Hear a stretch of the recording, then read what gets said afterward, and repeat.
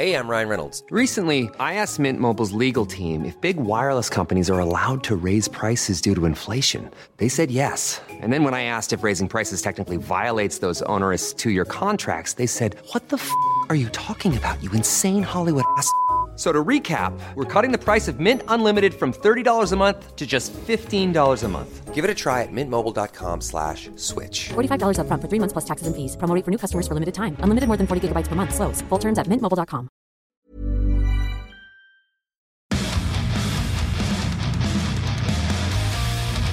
This is Kerrang's Inside Track, where the world's biggest artists tell the stories behind the most influential moments in rock history. I think it was in '03. We did the first Headbangers Ball tour. It was like us, Kill Switch, and Shadows Fall. I think God Forbid and Unearthed were on it. We were kind of all flip-flopping. That, to me, was the point where I really felt like something's happening. This is a movement. There's a scene that's getting boosted up to the forefront, and somehow we're a part of it. That was the voice of Mark Morton, guitarist for Lamb of God. Though their music is as abrasive and furious as any extreme metal out there, Mark and his band have long since graduated from the underground, selling millions of albums worldwide and receiving 2 Grammy nominations in the process. Lamb of God, along with the bands listed by Mark, are part of a movement that emerged in the late 90s and early 2000s that has since been christened the new wave of American heavy metal. The genre mixed the playing of European death metal bands, the breakdown-driven fury of American hardcore, and the lyrical vulnerability of the emo scene, creating a brutal, heartfelt, and incredibly catchy style of music which would soon become known as Metalcore. Today, you can hear the influence of the new wave of American heavy metal on any rock radio station around the globe.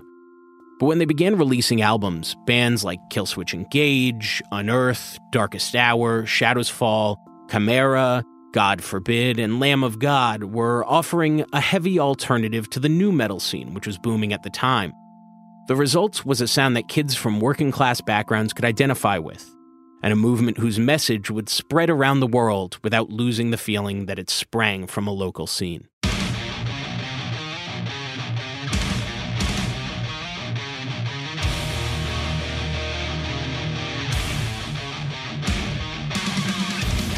The new wave of American heavy metal started in the mid-90s in blue-collar areas of America's northeast states, places like Massachusetts, Virginia, Ohio, and Connecticut.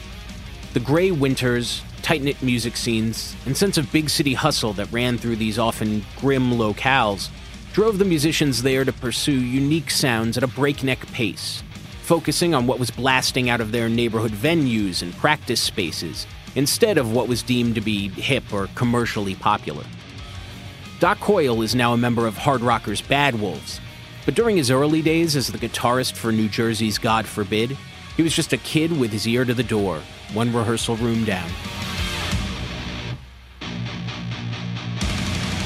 Essentially, we were all metal dudes who kind of accidentally discovered the hardcore scene. Our influences around that time were Pantera and Machine Head and Slayer and Sepultura, and we were just getting into death metal, so it was Carcass and Suffocation, At the Gates, Morbid Angel, and then we discovered this hardcore scene basically by going to rehearsal studios in New Brunswick, New Jersey. And back in the day, you would just like roll up on a rehearsal space and you'd like listen through the door and you'd be like, man, that band sounds sick. And you would just walk in and just like hang out and watch bands rehearse. Added to the shared experience was a sense of tangible agony and turmoil, a bitterness at the world that came from being an everyday schmuck. Jesse Leach, vocalist for Westfield, Massachusetts band Killswitch Engage, believes that the fury he felt came in part from his surroundings. All of us, minus Joel, really came from American hardcore. Like, growing up listening to bands like, I still worship at the altar of Black Flag and Minor Threat and Dead Kennedys, and to me, they spoke to me like no other music did before even like a Metallica or an Anthrax, which I still love those bands too, but we're all kind of cut from that blue-collar working mentality that was really prevalent, not just in the United States, but the northeastern United States especially. I feel like that whole Boston, Rhode Island, like grimy working class thing is probably a lot of why we got into the music we did and why we started writing, and the frustration and the anger. East Coast, fuck you, absolutely. There's that bitter, like, good salted earth people, but there's bitterness, man. You're not going to get that in California. You're not going to get that in Texas. It's that, blue collar, like fucking work hard, party hard, and shut the fuck up and move on kind of idea of music. But the East Coast was only half of the equation. Uninterested in the genre boundaries between metal and hardcore that caused so much conflict in the 80s and early 90s, the founders of the new wave of American heavy metal began gobbling up melodic death metal from across Europe and the UK. Bands like Carcass, In Flames, Children of Bodom, and At the Gates drove these young US bands to tune down their guitars and pump their songs full of melodic riffs and blast beats. Today, the general consensus is that nu metal killed traditional metal in the 90s, but Doc Coyle never saw it that way. There's a fallacy about what was actually happening in heavy music at the time. And the narrative that everyone goes with was the idea that metal died in the mid-90s. But I think from a creative perspective and from a fan's perspective, that's where, for me, a lot of stuff was actually getting good. Because, a lot of the thrash metal bands had kind of fallen off or gone, Metallica had kind of gone more rock. Megadeth, they went, with albums like Risk, they had kind of gone a certain way. But then you had bands like Testament putting out records like Low and Demonic. You had bands like Meshuggah showing up. The underground really, in spite of, metal not being quite as the mainstream thing as it was in the 80s, the underground really flourished. And a big part of that was what was happening in Sweden. Interestingly enough, those European bands inspiring the formation of metalcore were themselves experimenting with unorthodox international styles.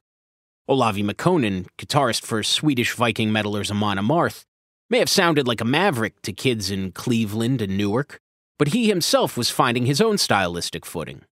I was really into grindcore and Napalm Death, and I really liked all these, fast songs. Like it was like, and that's the song. But the thing is that I always liked heavy music, and I always liked, Slayer, aggression of Slayer, the heaviness of Bolt Thrower, the riffs of Iron Maiden and Priest, and my goal has always been to combine all that. Killswitch Engage guitarist Adam Dutkowicz, better known to fans as Adam D., felt his band's music was more a continuation of those European acts than any sort of progression. I think we're just kind of carrying a torch, it's, I don't think we invented anything. I don't think we're the forefathers of anything. We're just, we're a metal band. We playing what we learned through other metal bands and, maybe putting our own little twist on it. That's it. At the Gates and all that stuff. That's in Carcass. That's what we kind of, that's what was really pushing us when we started the band.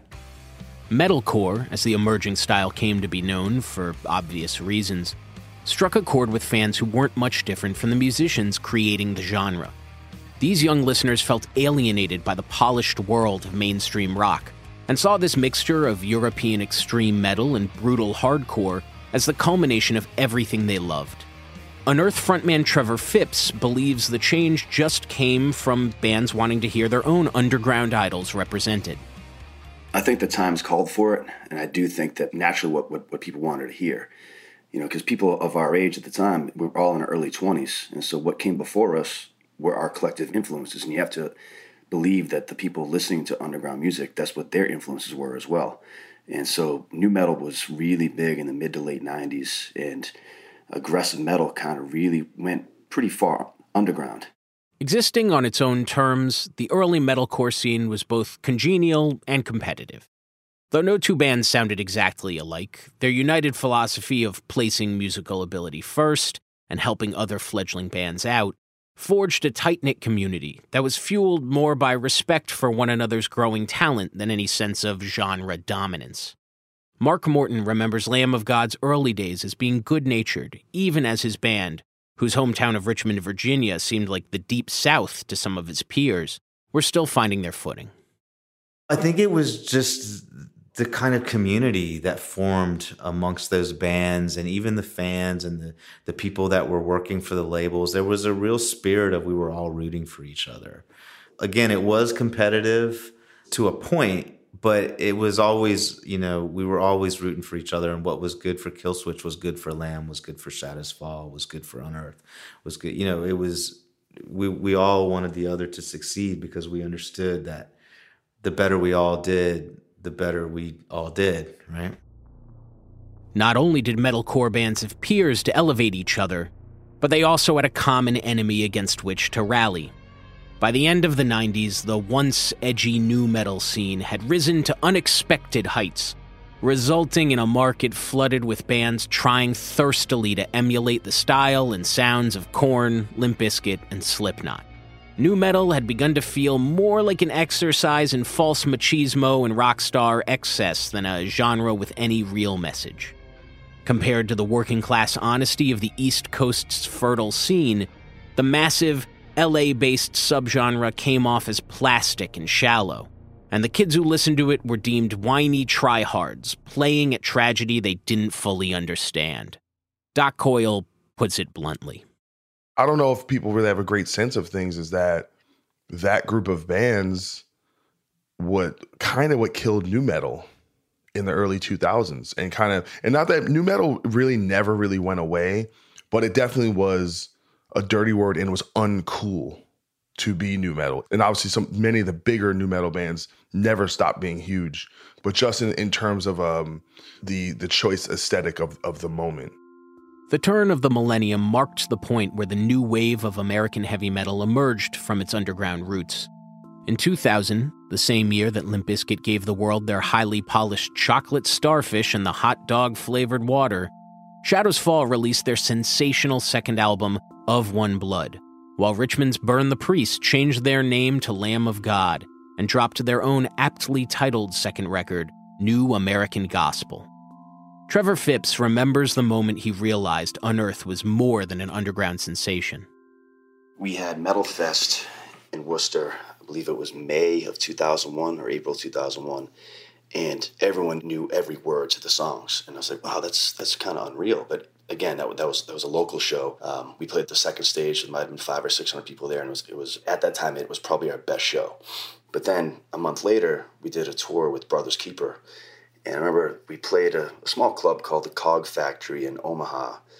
And as soon as we took the stage, maybe 200-300 people in there, we played our song My Heart Bleeds No Longer, and everyone knew every word. And this is the furthest we'd been from home ever.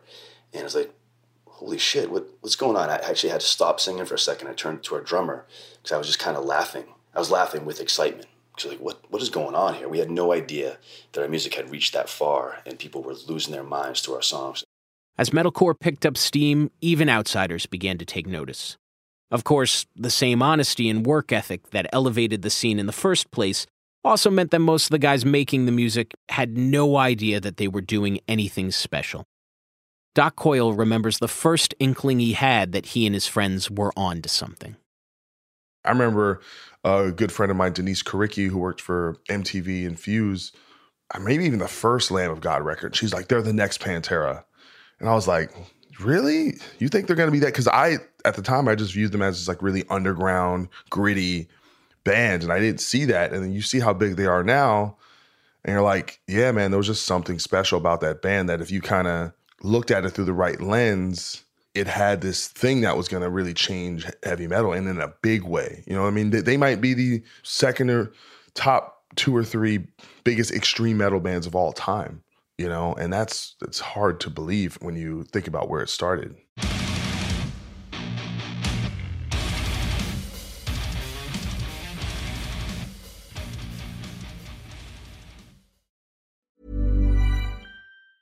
As a person with a very deep voice, I'm hired all the time for advertising campaigns.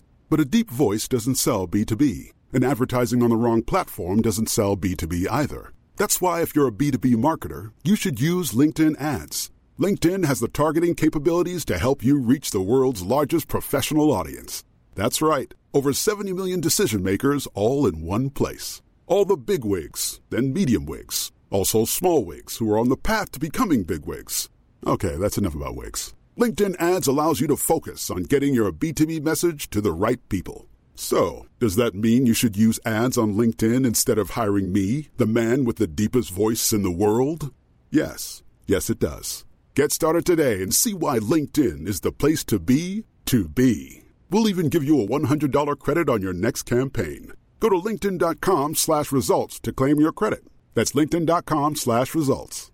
Terms and conditions apply. Hey, I'm Ryan Reynolds. Recently, I asked Mint Mobile's legal team if big wireless companies are allowed to raise prices due to inflation. They said yes. And then when I asked if raising prices technically violates those onerous two-year contracts, they said, "What the f*** are you talking about, you insane Hollywood ass?"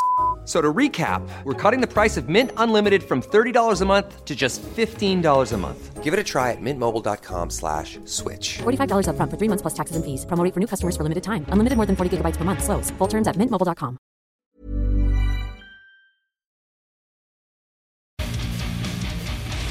"2002 saw the new wave of American heavy metal landing, and landing hard. Fed by attention from the legions of grassroots fans drawn to their unique sound, the artists of the metalcore scene began releasing albums that held on to their earnest hunger while reaching for new heights of melody and, more importantly, accessibility. Two of the year's albums were especially monumental. The first was Perseverance, the second studio release by Connecticut's Hatebreed. The band's debut record, 1997's misanthropic Satisfaction is the Death of Desire, was one of the driving forces behind metalcore's development. But with Perseverance, Hatebreed expressed a sincere empathy for their fans. Tracks like You're Never Alone and I Will Be Heard urged young listeners to use their personal struggles as means to a positive end. That message also extended to the other bands within their scene, whom Hatebreed made a point of lifting up along with them. Doc Coyle hasn't forgotten the favors he received while in God Forbid. Hatebreed set the table for all of us. They broke down the barriers of record sales thresholds. You know, they put up that album, Satisfaction of Death's Desire, sold, I think, 200,000 or 300,000 copies at the time, which was, you know, the biggest hardcore album in history at the time. And they got on Ozfest, they toured with Slipknot. None of this happens without Hatebreed. The other side of the coin was Killswitch Engage's Alive or Just Breathing, which represented the more melodic and emotional aspects of metalcore. While the record was filled with throttling breakdowns and savage screams, it was the passionate, clean choruses and melodious interludes on tracks like My Last Serenade and The Element of One that most enthralled fans around the world and would define what many would consider the classic metalcore sound from then on. Oddly enough, while Hatebreed's crushing tones were a positive venting of spleen, Killswitch's honeyed approach actually seemed like an exercise in anguish for vocalist Jesse Leach.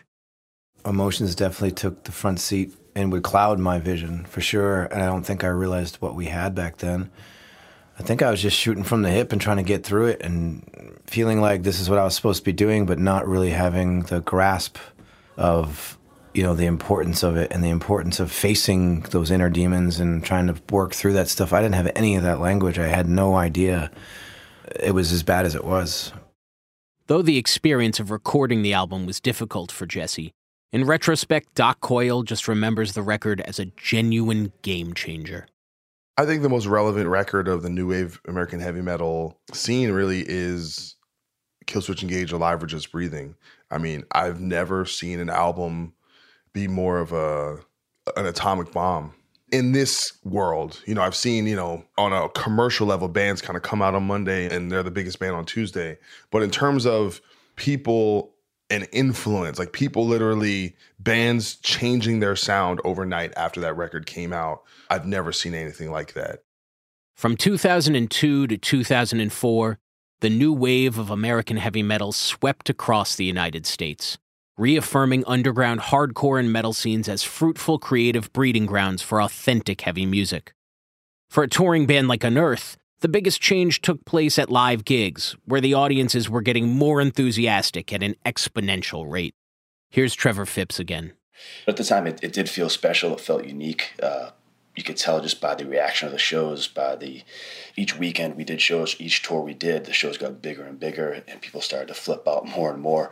The pits got more violent, the pylons got bigger, people were, just crushing it, and it felt good, it felt unique, and it felt new. One major outlet that noticed was Ozzy Osbourne's traveling tour Ozfest, which went from dabbling in metalcore one year to adopting it wholeheartedly the next. Doc recalls the transition. If you look at the lineup for Ozfest 2004, the year before, Killswitch, Shadows Fall, Cradle of Filth, and Sworn Enemy had done Ozfest within the sea of a bunch of new metal bands. And by the next year, our scene had completely taken over. It was Hatebreed, Lamb of God, Darkest Hour, Unearth, Atreyu, Every Time I Die, Throwdown. So we really had taken over. And then you had a band like Slipknot on there who really, in a way, kind of embraced the scene. After that, they took out all those bands. In 2004, the new wave reached a fevered creative pitch. God Forbid released their massive fourth album, Gone Forever, while Killswitch Engage, now featuring vocalist Howard Jones, reached new levels of mainstream success with The End of Heartache, the title track of which was featured in the action horror film Resident Evil 2, Apocalypse. The year also saw Lamb of God releasing Ashes of the Wake, their first album with Epic Records and a triumph of modern metal, whose cutthroat riffs and scathing condemnation of the George W. Bush administration proved that the new wave could address issues on a global scale. For Mark Morton, that increase in scope was what came with living through those interesting times. I think as lyricists, Randy and I were, in the moment. It was a politically charged time. It was post 9/11, newly post 9/11. I think that was just kind of what was on our mind. It wasn't a mission statement so much. It's just what we were writing about. And isn't it funny how now George Bush Jr. just seems like your pretty cool old uncle? Whereas the time he seemed like this horrible villain, and now he's just like, he's all right. But while signing to major labels gave metalcore more opportunities and attention, it also made them part of the music business they'd until then avoided. While fans may remember Ashes of the Wake's sonic power, Mark remembers the immense pressure that came with putting out the band's first major label release. In my mind, there was a much more compressed frame of time in which I had to write the material that I was going to submit for an album. So I remember that being great pressure, and that being our first album for Epic. So it was pretty high pressure, high stress. And I think that probably was, in hindsight, that may have been beneficial because we didn't really have a lot of chance to second guess ourselves. There wasn't, it was kind of throw and go and trust your instinct. And I think that was something I learned at that point in time, was to trust your own artistry, trust your instinct, and don't double, triple think everything. Because I didn't have the luxury of being able to do that anyway. It was like write material, submit it, work on it with the band. This is the album we're writing. Mark's sentiments were felt all across the genre. By the mid-2000s, most of the bands in the new wave of American heavy metal were signing to major labels and touring with huge marquee metal acts like Metallica, Slayer, and Slipknot. But now that the style was established, and there was money invested in these artists, the emphasis on making financial returns and appealing to a wider audience came into play. For more extreme bands like Unearth, this was a change that was lived through rather than embraced. In the early days, it was more about fun and more about, just pushing the band and taking the best tours we could. And, the band was getting paid peanuts back then as well. I think we were leaving a lot of money on the table just because we were hungry young kids trying to play shows and tours, because it didn't really matter at the time. As soon as it turned into a career, after The Oncoming Storm came out in 2004, there was a lot of pressure from management and from labels and, agents and stuff to do certain tours, to do certain things. And it did create some disharmony within the band, but we always kind of kept our eyes on the prize and kept moving forward. For others, like Killswitch Engage's Adam D., meanwhile, those pressures were a distraction more than anything else. We've gotten label pressure in the past, and normally, I'll shrug it off because at the end of the day, it shouldn't be the label's call. We're going to want to make the music that we're going to want to play. I think that's important. That's one thing bands have to remember. Just make sure you're proud of what you're doing and you do what you want to do. Because at the end of the day, you're the ones playing on the stage. You're the ones that have to get up there and, be proud of what you've done and be like, hey, we want to play this song for you. Then again, Doc Coyle believes that the desire to make it as major artists is what made the movement special in the first place. The key to the success of New Wave of American heavy metal was a few things. One, I think it was the first collective outside of underground kind of death metal that really put a focus on musicianship. And the combination of that with our reverence, unabashed reverence for the Metallicas and the Megadeths and Iron Maiden and Pantera, those are massive bands. They were commercial bands.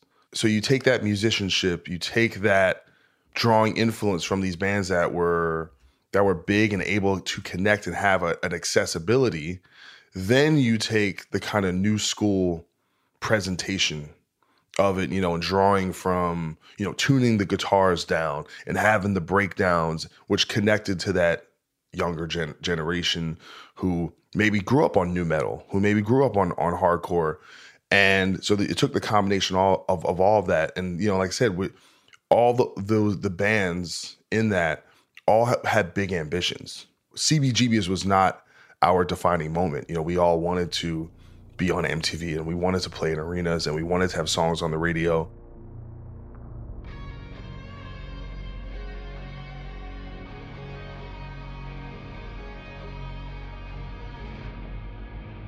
Like any musical genre with a meteoric rise, the new wave of American heavy metal eventually crashed. Once the genre was widely accepted, many fair-weather fans abandoned it for the next big thing. And while some of the bands continued to entertain mainstream audiences, others changed their sound and image. Some, like God Forbid, just called it quits. Here's Doc again. I wrote an article about this not too long after I moved to Los Angeles and right after Chimera and Bleeding Through had broken up. And the kind of thesis of the piece was everything that's supposed to happen kind of happens. That it's not really unfair. 9 out of 10 times the cream rises to the top. And you kind of see that across the board when you look at different subgenres, right? So you'll have hair metal, right? Or glam metal will be a thing. And it's huge and there's a million bands.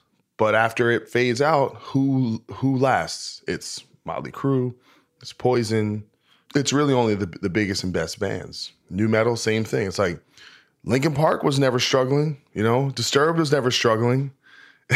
Korn was never really struggling, And I think things kind of bared out how it made sense. And I made a quote, John Berkland, who's the drummer of Bad Wolves, and he was the drummer of Devil Driver, who was a big part of that scene as well. Me and him were on a tour bus together in Europe, and we were talking about Lamb of God and Killswitch, and he goes, maybe they're just better than we are. And they were. If Killswitch is the corollary for God Forbid and Lamb of God is the corollary for Devil Driver, I think they just wrote better songs and were better musicians and had something that was more iconic and connective to people at large, which is why those bands really have never lost any steam. And yet metalcore's working-class band of brothers ethos remains to this day. Speaking to the musicians behind the biggest bands in the scene, they're most excited to talk about each other. More specifically, they remember what it was like playing together during the scene's early days. We literally played basements or living rooms with God Forbid to 10 people. We did a show with Burn the Priest in 1998, who obviously became Lamb of God, and we played in a garage in front of one person paid. Unearthed, to me, just became a full-on metal band. Like the quote-unquote metalcore label went away real quick at those guys. And I've always loved what they did. I've always loved their style, their passion, their tenacity, their speed. Like, they're a good metal band. While some bands of the new wave of American heavy metal continue more successfully than others, none of them have forgotten one another. Looking back at the movement, Mark Morton doesn't remember successes or failures. Ultimately, what he looks back on is a feeling of togetherness. I don't know. I hate to single anyone out because it makes it sound like they fell short of something, which they didn't. We all won. We all got to live in that moment and got to have those experiences. And It's all still going on. This episode of Kerrang's Inside Track was produced, written, and narrated by me, Chris Crowayton. It was directed and executive produced by Ethan Fixell, with additional script direction by Phil Alexander. It was edited and mixed by Kieran Kay at Full English Post in Brooklyn, New York. All music was written and composed by Ben Hutcherson, and our logo was designed by Matt Dykesel. Special thanks goes out to Amy Cioretto, John Freeman, and Nikki Law for helping us organize the interviews. If you enjoyed this episode, please subscribe to Inside Track wherever you listen to your podcasts, and visit Kerrang!.com for more information on your favorite heavy metal bands.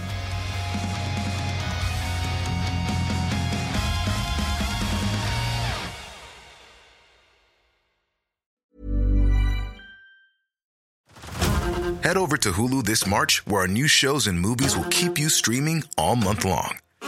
Catch the award-winning movie Poor Things, starring Emma Stone, Mark Ruffalo, and Willem Dafoe. Check out the new documentary, Freaknik, The Wildest Party Never Told, about the iconic Atlanta Street Party. And don't miss FX's Shogun, a reimagining of the epic tale, starring Anna Sawai. So, what are you waiting for? Go stream something new on Hulu.